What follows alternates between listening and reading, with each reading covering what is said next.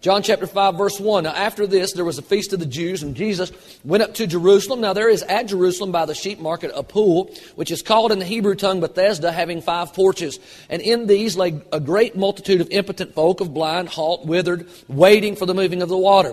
For an angel went down at a certain season into the pool and troubled the water.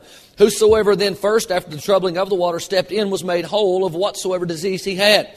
And a certain man was there which had an infirmity, 38 years. When Jesus saw him lie and knew that he had been now a long time in that case, he said unto him, Wilt thou be made whole? The impotent man answered him, Sir, I have no man when the water is troubled to put me into the pool, but while I am coming, another steppeth down before me. Jesus saith unto him, Rise, take up thy bed and walk. And immediately the man was made whole and took up his bed and walked, and on the same day was the Sabbath. This is not the message. I just thought about this while I was reading. Aren't you glad that when Jesus does things, it's just a whole lot simpler than the other ways? Amen.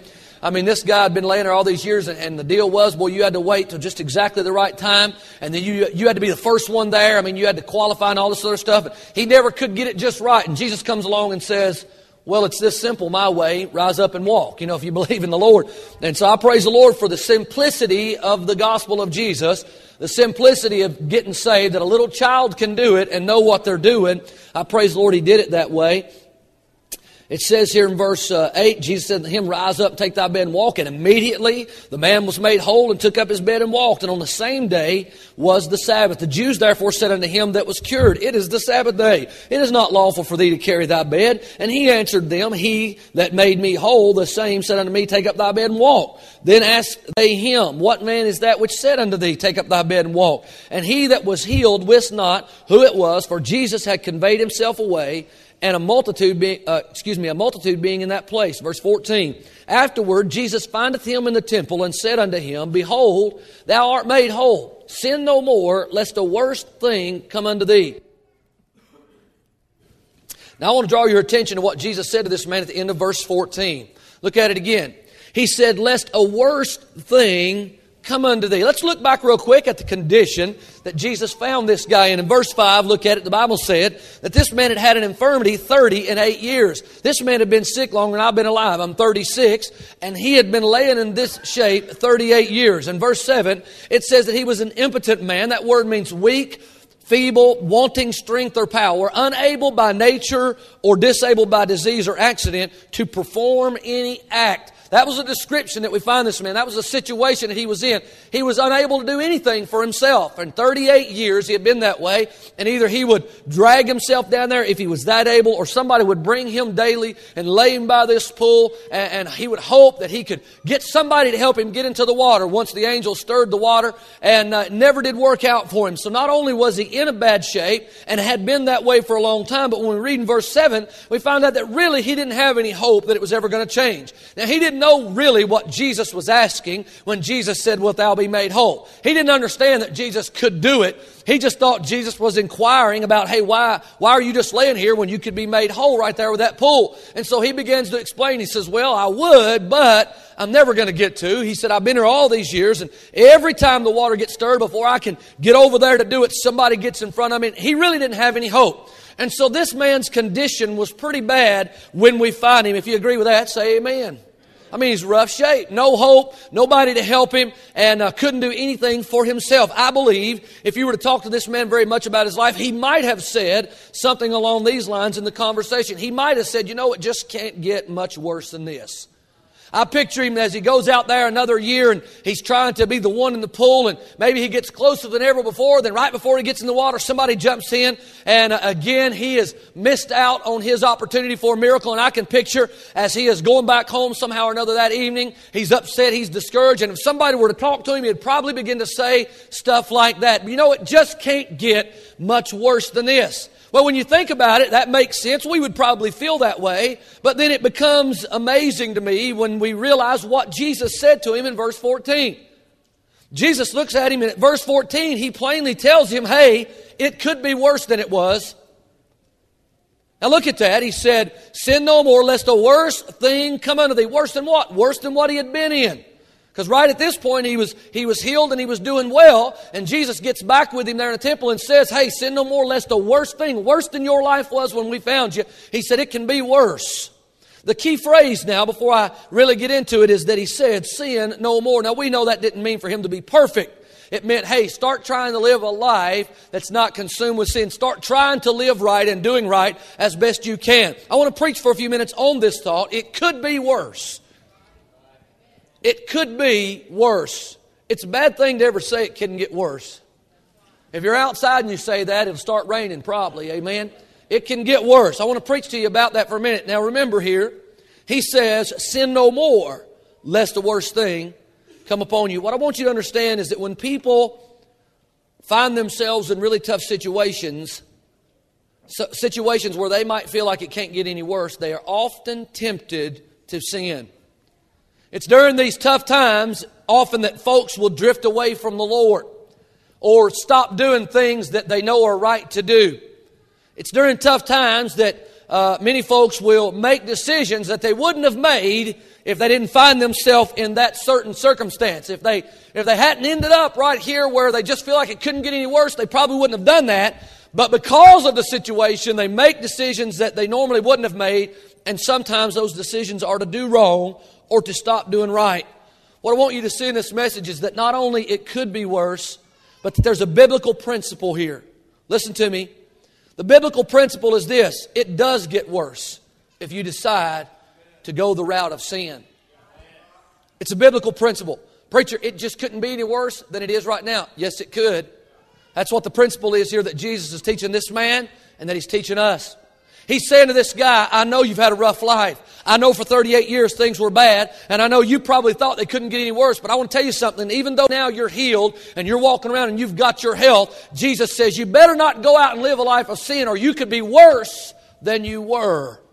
Let's look at Exodus chapter 32. I want to show you a couple of Bible examples, and I'll probably go very quickly on that part of the message and just make a few comments, and hopefully we'll get out here in good order. Exodus chapter 32. It could be worse, and the biblical principle is it does get worse if you decide to go off into sin when you're in the midst of troubles. Exodus 32 verse 1.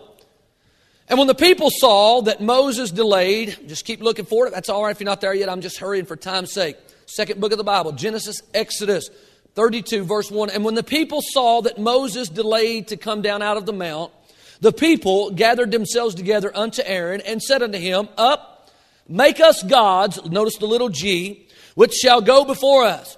For as for this Moses, the man that brought us up out of the land of Egypt, we wot not what is become of him.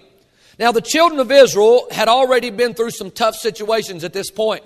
Now you know that for 400 years, I believe it was, they were in bondage in Egypt, and they were slaves, and they were particularly mistreated near the end of that bondage by the new Pharaoh that came on the scene. And they were beaten and they were abused and they were forced to work in slavery and servitude. And God sent Moses to set them free. Moses and Aaron, his brother, showed up, and God began to do great miracles, and they were set free from the bondage of Egypt. But that didn't end all their problems. If you know, they left Egypt and they were given all the gold and silver that they needed and stuff. And they found themselves at the Red Sea, and Pharaoh's army had changed their mind and decided to chase them, and they turn and look, and they've got a mountain on one side and a desert on the other, and the Red Sea before them, and Pharaoh's army coming down on them from behind. They begin to get afraid. They're scared, and of course you would be too. And they call out to Moses and begin to complain and murmur and fuss, and they're worried. And God tells Moses to hold the rod out, and God uses Moses there, and God blows the water back and parts the Red Sea, and they cross over. And then the Pharaoh's army comes in behind them trying to get them, and God closes the water down on the army and washes away their greatest enemy. But now if you know the story, they cross over there and they enter into some wildernesses, and just because Pharaoh's gone doesn't mean their problems are gone. And they get there into those wildernesses. God was leading them through a few wildernesses so that He might teach them to trust Him. And in doing so, they found some tough times. First of all, in chapter 15, they ran out of water. Now listen, when you run out of water, that's a big deal. Well, I remember last year, of course, we're not having a drought this year, praise God. We're getting our share of rain. But last year, if you remember, everybody was thinking Al Gore was a genius. We were in global warming. It was never going to rain again. And we were in tough times. And some people's wells started drying up. And it did get serious. It is serious when you don't have water. Say amen right there. So in chapter 15, they find themselves in a tough situation. They begin to cry out.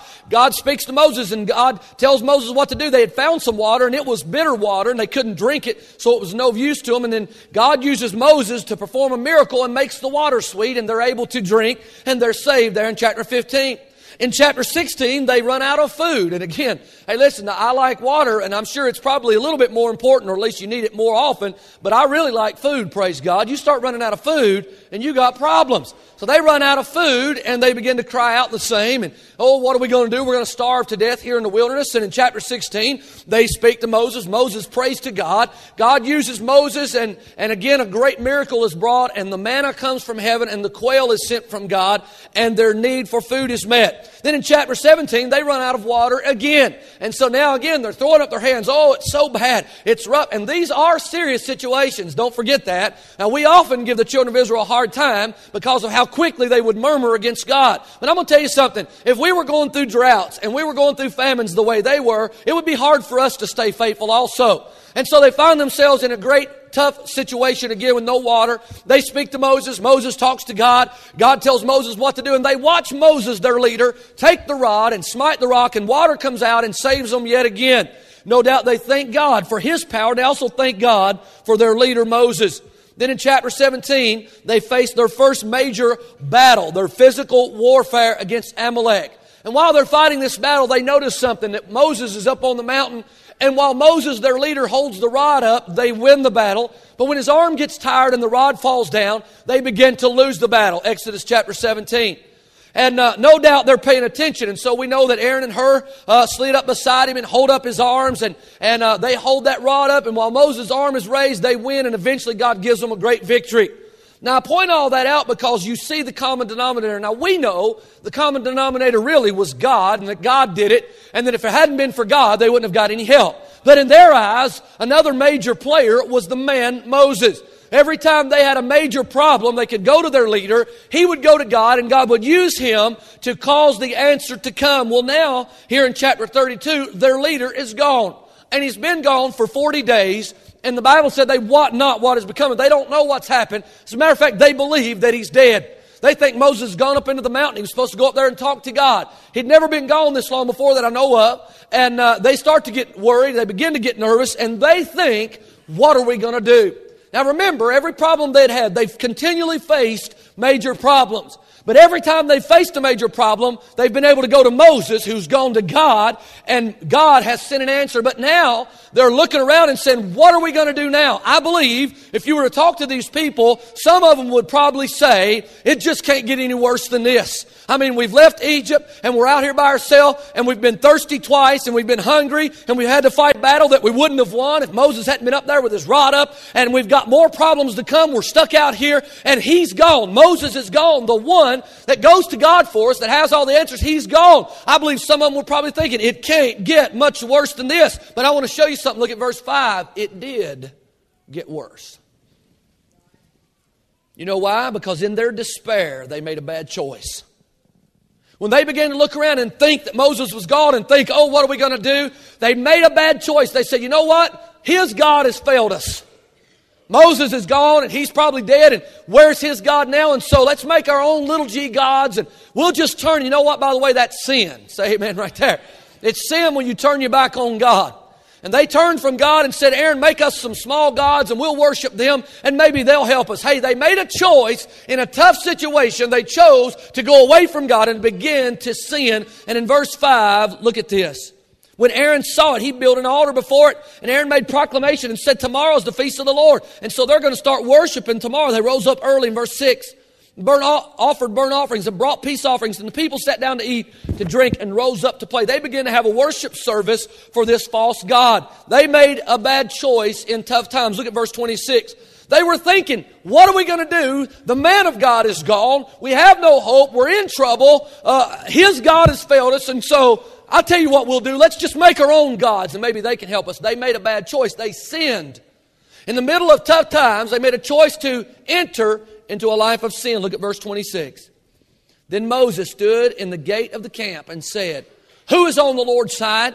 Let him come unto me. And all the sons of Levi gathered themselves together unto him in verse 27. And he said unto them, thus saith the Lord God of Israel, put every man his sword by his side, and go in and out from the gate to gate throughout the camp, and slay every man his brother, and every man his companion, and every man his neighbor. And the children of Levi did according to the word of Moses, and there fell of the people that day about 3,000 men. Let me tell you something. They were thinking, Moses is gone. What are we going to do? It can't get any worse But it did get worse. As a matter of fact, at the end of this day, you know what they're having? They're having 3,000 funerals that they didn't have to have. They got 3,000 wives who's now without a husband. We don't know exactly if it was just 3,000 men, but you see the point. They're now going through a darker time than they were. At first, really, they were not struggling. They were not out of food. God was still taking care of that. They were not out of water. God was taking care of that. But they thought, oh no, Moses is gone, which by the way, he wasn't gone. And if he had been gone, God would still have taken care of them. But in the midst of a tough situation, they made a bad choice. They said, we'll just go away from God. We'll see it. And guess what? When they thought it couldn't get any worse, it did get worse. 3,000 died. Let's look at another place very quickly. 1 Samuel chapter 13. We talked about this not too long ago. 1 Samuel chapter 13. Are you awake this morning? Say amen. 1 Samuel chapter 13 verse 8. A very simple Bible principle. But listen, I believe people are messing up in this all the time. And if things get worse in the economy and things like that, you're going to have another chance. You're going to have more and more chances to drift away from God as you find yourself in tough circumstances. You need to understand something. The Bible principle is it will get worse if you choose sin during those times. 1 Samuel 13 verse 8. Saul here, King Saul, we talked about this not long ago. And he tarried 7 days according to the set time that Samuel had appointed. But Samuel came not to Gilgal, and the people were scattered from him. And Saul said, bring hither a burnt offering to me and peace offerings. And he offered the burnt offering. And it came to pass that as soon as he had made an end of offering the burnt offering, behold, Samuel came. And Saul went out to meet him that he might salute him. And Samuel said, what hast thou done? And Saul said, because I saw that the people were scattered from me, and that thou comest not within the days appointed, and that the Philistines gathered themselves together at Michmash.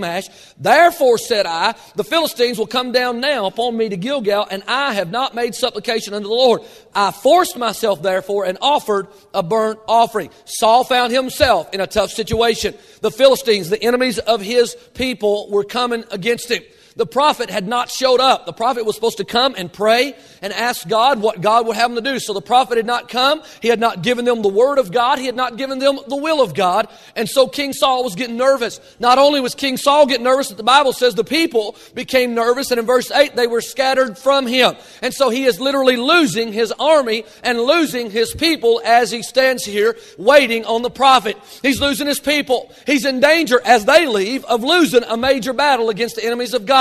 And if he loses his people and loses his battle, he understands that he is going to lose credibility and possibly his authority in the eyes of these people. And so Saul finds himself in a mess. Everybody's waiting to hear from God. Everybody's waiting to hear whether they're supposed to go fight this battle or not. They're waiting to hear if God is going to give them a great victory, but the prophet has not come. They're looking at Saul and they realize that Saul don't have the answer. And so they begin to get nervous and leave him. And he finds himself in a situation where I believe if you could talk to him, he'd probably be wringing his hands. And he'd probably begin to say as he realizes the Philistines are getting closer and closer, oh, it just couldn't get much worse than this.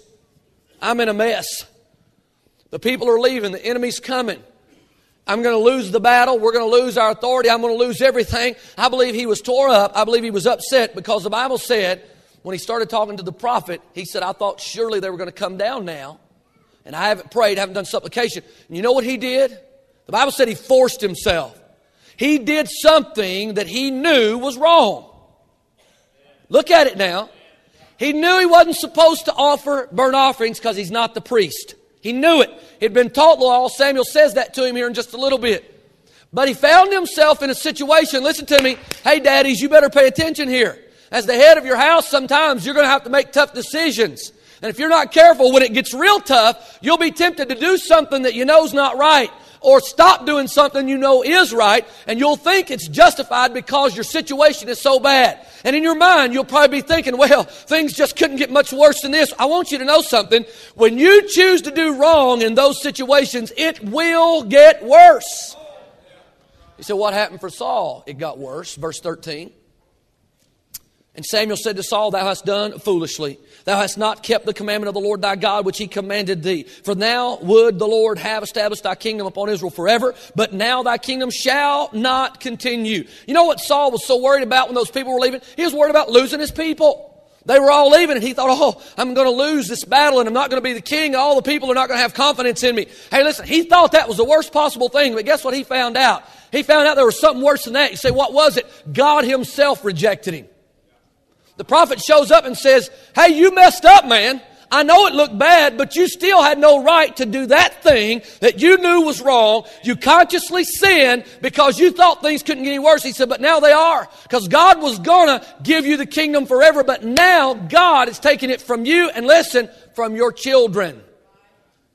Saul was worried about himself, and now he realizes he's not only messed it up for himself, but he's messed it up for his children and grandchildren. When you think things couldn't get any worse, be careful not to choose to do wrong. Be careful not to make sin your next step, because it will get worse then. It could be worse. Look at another one, Ruth chapter 1. Ruth chapter 1. We're doing a Bible study, I guess, this morning. Stay with me now. Ruth chapter 1. It could get worse. You say, this is not very encouraging. Hey, listen. The end of it will be a little better. Stay with me, all right? Ruth chapter 1. Make sure you're in the service tonight. We're going to have a special service tonight, the Lord's Supper. If you've never been in a service where they do the Lord's Supper and it makes you a little nervous, or you think it's going to be overly boring or something, just come anyway. You don't even have to participate. You can just sit and watch and listen. It's nothing mystical about it. It's just something we do in obedience to the Lord, but it is a good time to think about God. And we'll talk about it a little bit, and then we're going to have a baptism after that. Looking forward to that. The last baptism we had, I about had a spell. I about jumped out of the baptistry, shouting and having a good time. And so I want you to be here tonight for that special service. Ruth chapter 1, verse 1. Now it came to pass in the days when the judges ruled that there was a famine in the land. And a certain man of Bethlehem, Judah, went to sojourn in the country of Moab, he and his wife and his 2 sons. And the name of the man was Elimelech, and the name of his wife Naomi, and the name of his 2 sons Mahlon and Chilion, Ephrathites of Bethlehem, Judah, and they came into the country of Moab and continued there. Now, for time's sake, we'll stop reading. Here's the story. Elimelech and Naomi, Jewish people. They knew what was right. They knew about God. They were living in the place of God. Bethlehem, Judah, the house of God, if you will. The Bible said in verse 1, though, that there was a famine in the land. And by the way, we are going to have problems even when we're in the will of God. Do you understand that? You are going to have troubles. We are going to face issues. And we're going to face some tough ones sometimes. And they find themselves in that. I can't imagine watching my family. He had a wife and 2 sons. I can't imagine watching my wife and 2 children as we go through having no food. I can't imagine watching them literally cry, the babies, because they're hungry and have nothing to eat or very little to eat. I would say that has got to be one of the worst possible situations that you could find yourself in. Watching your wife and children, or mothers watching their children cry from having nothing to eat. Well, that's where this family found themselves. They were in a great famine in the land of God. We don't know how bad God let it get, but it must have gotten pretty bad for them to make this choice. You say, what'd they do? They found themselves in a situation, and maybe they got to the place that they thought, it just couldn't get any worse than this. We're starving to death. Our children are crying. Hey, our neighbors, nobody has any food. There's not hope anywhere. And they found themselves in that situation, and they made a bad choice. The choice was this. The Bible said they decided to sojourn in the country of Moab. Moab was not the place of God. They were living in the place of God, Bethlehem, Judah. Moab is a wicked city. Moab was a place of Gentiles. The Jews had no business going down there and living in that city, and they knew that. But here's what they thought. The word sojourn means just a short trip, like a vacation, if you will. They made the mistake that many people make when they're in tough times, and this was it. They said, it looks better out there right now. Even though I'm in the place of God, I'm trying to do the will of God, I found myself in a tough situation. It don't look like it could get any worse. And out there, things seem to be better. So what we'll do is we'll leave the place of God and we'll go out into the world and we'll just stay a little while until things get better, and then we'll come running back to God. I want to tell you something. If you think it couldn't be worse, you'll find out different when you walk away from God. It could be worse. And it gets worse when you choose sin. They said, we'll just go down there for a little while. When things got tough, they decided to leave the place of God. I want you to know something. First of all, they didn't just stay a little while.